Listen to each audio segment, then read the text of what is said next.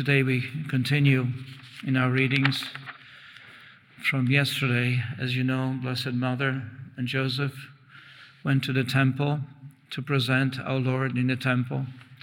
Every time we pray the rosary, we meditate on the mystery of the presentation of the Lord in the temple. But there's several things here that I think the Lord wants us to remember and be aware more deeply, because it's part of our faith. These are part of the mysteries of our faith. So what we have here is this: Joseph and Mary take Jesus to the temple to present him to the Lord, to consecrate him to the Lord. Because they were from Nazareth, they didn't have to go, because it was a long distance. They didn't have to go to the temple itself, because it was not expected of them. They could consecrate him, in person. Just the mother and father, they didn't have to take Jesus, but they want to take him. He was the Son of God. They wanted to bring him to the temple of God the Father. And so this is what takes place. But what happens here is this: as they bring the child, first of all, they meet Simeon. He's a priest, and he recognizes in Jesus, he recognizes the long-awaited Savior, the Messiah. So he takes this child. As you know, yesterday when we read the Gospel, he thanks the Lord for the gift of seeing the Messiah, because he received the promise through the Holy Spirit that he will not die before he sees the Messiah.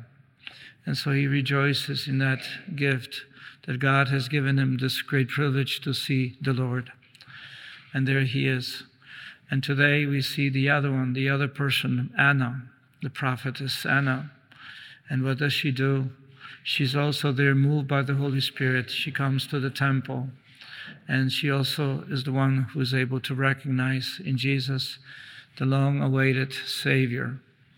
And there she is today. There's a description of her, just a brief description. She's known as prophetess. That means she speaks on behalf of God, someone who knows the Lord well, someone who knows him intimately. And so she's the one who receives this special gift again.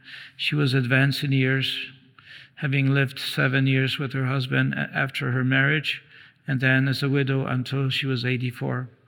So she could have been in the temple for 60 years, 50, 60, praying day and night, praying and doing fasting and praying.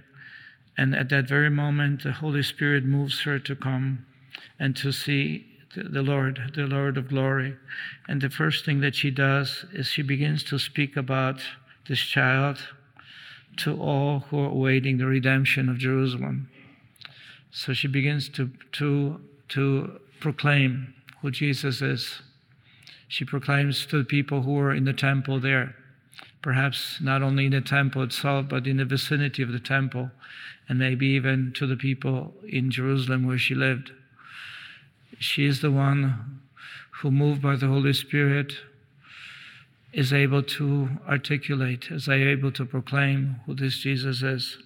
And I think that what we have today is the readings, is the question that we have for today, given to us by Scripture, is how do we answer, who is this Jesus? Who is this Jesus? The one who was recognized by the angels, because they proclaim glory to God in the highest. Today in the city of David, a Savior is born. Glory to God in the highest, and to people, and peace to the people of goodwill. Peace, shalom, which means not just the absence of war, but the blessings of God. So who is this child? Proclaimed by the angels. As we know, not only that, but who is this child we are to reflect upon. And today we see the proclamation of by Anna, who is this child? Yes, he's the Son of God. He's the one who is to come. But if we were to look at the readings also from the office of reading, as you know, as priests and religious, but also lay people, we have this breviary known as the prayer for the Christian prayer for the faithful. And it is from the office of readings. They usually have a first part is a scripture, then you have also like a commentary or theological reflection on the day or on the feast. And today in our readings is very interesting, where we read from St. Paul's letter to Colossians, and he says right away, from the beginning of this letter, Christ Jesus is the image of the invisible God. So is he is the image of the invisible God, the Father, the firstborn of all creatures. In him everything in heaven and on earth was created. Who is he? In him all things were created. Everything that we see here, he's the Word through whom all things were made. This is St. John in the Gospel, the beginning of the Gospel. He speaks the same way.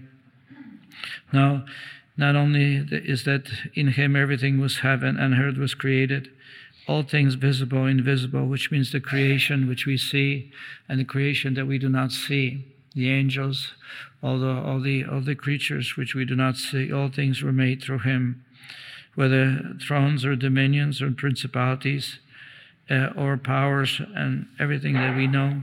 So he is before all else that is. And in him everything continues in being. Who is this Jesus?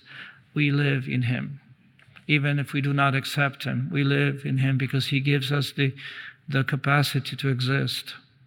Existence is from God, and he sustains all that. So he's the one. He's the one that we honor. He's the one who was born a child, and he is the one who is existing. He's the Son of God. He's the Word of God. And then St. Paul says, through whom everything exists, everything continues in being.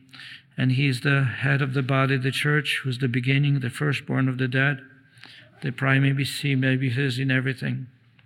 And so it pleased God to give us this gift of his Son, because the Father wanted us to come to know him, and to see him.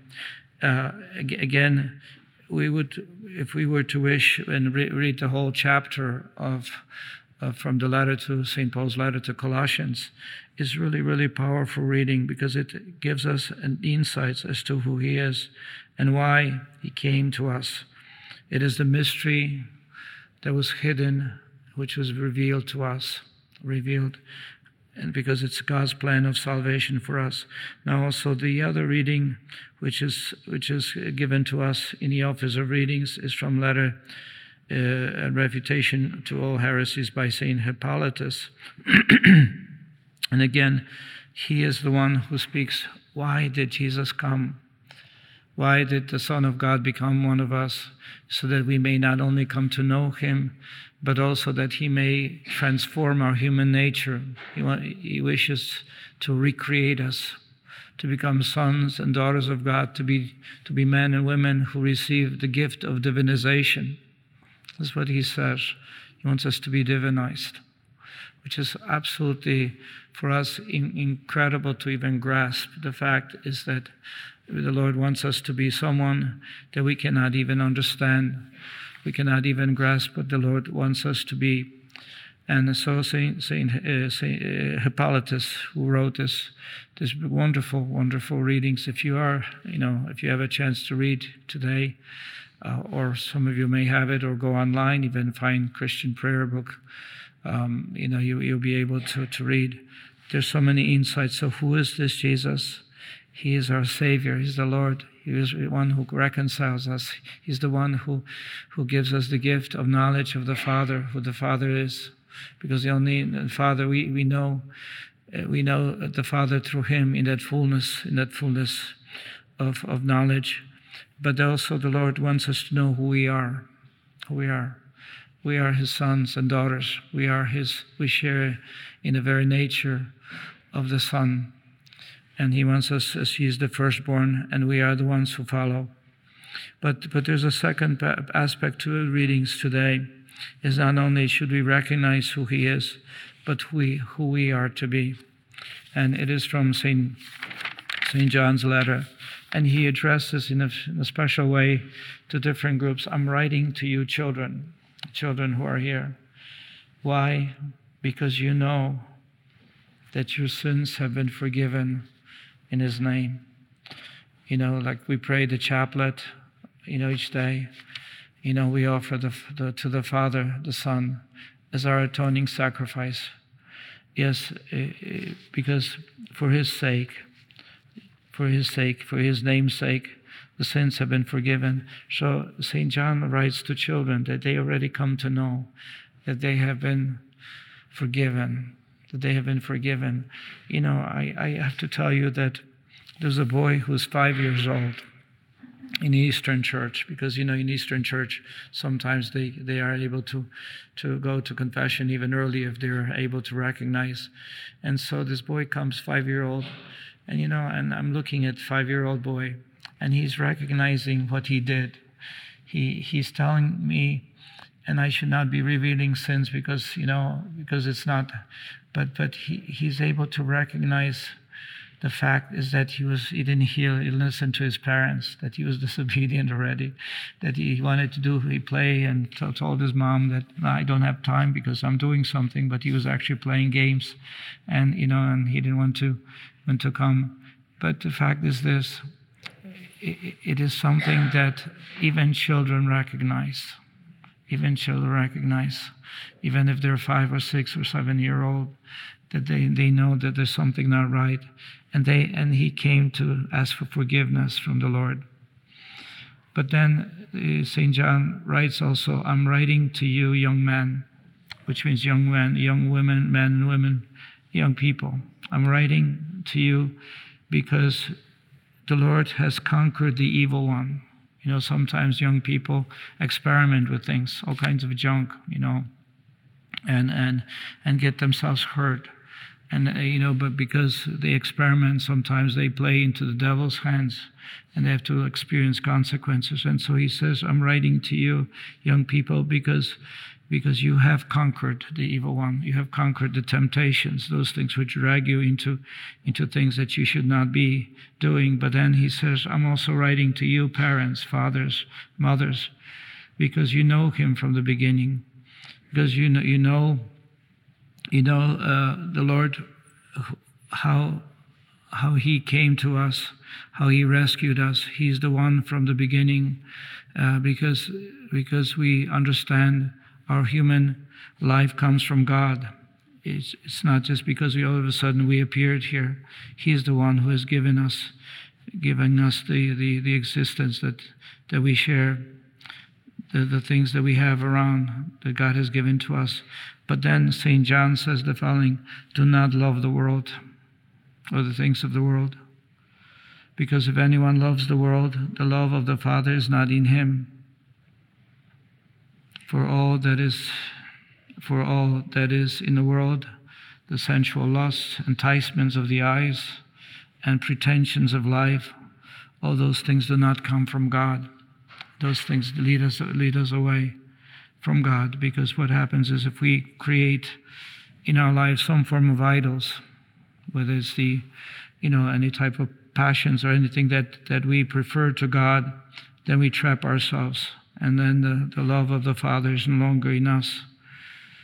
So he's asking us, he says, do not allow these things to trap us.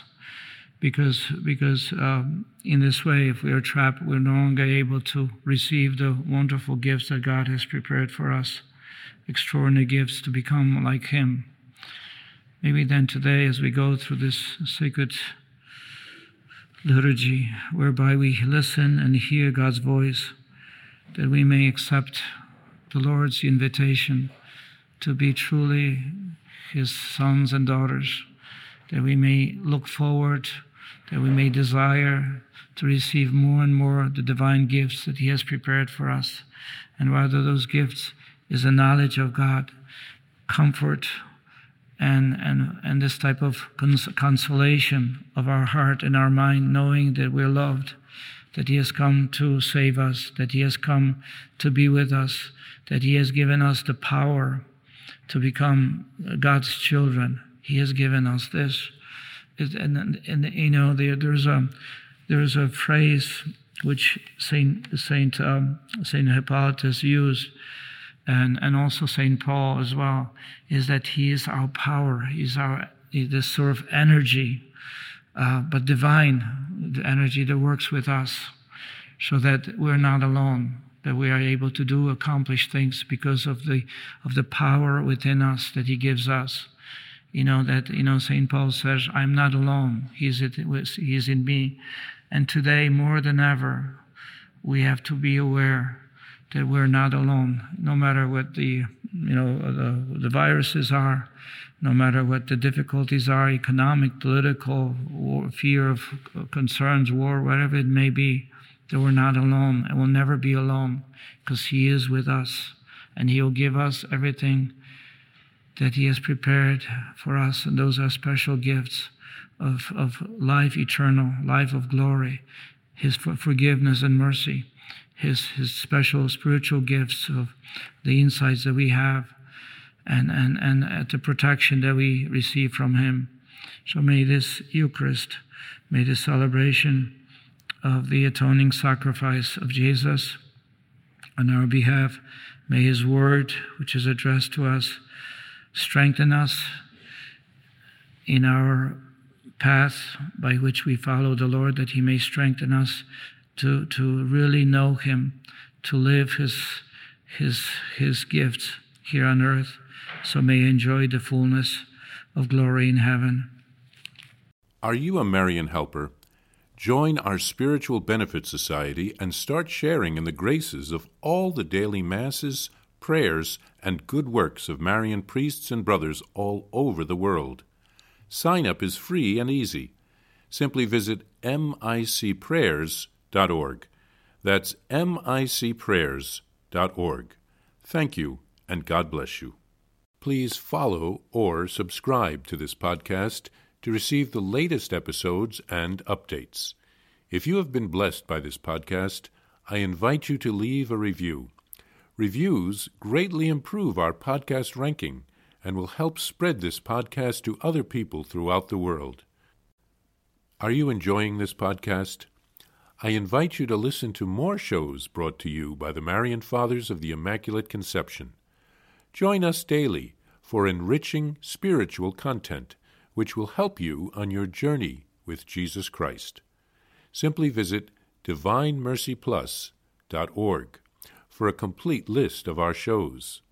That's DivineMercyPlus.org. Are you a Marian helper? Join our Spiritual Benefit Society and start sharing in the graces of all the daily masses, prayers, and good works of Marian priests and brothers all over the world. Sign up is free and easy. Simply visit micprayers.org. That's micprayers.org. Thank you, and God bless you.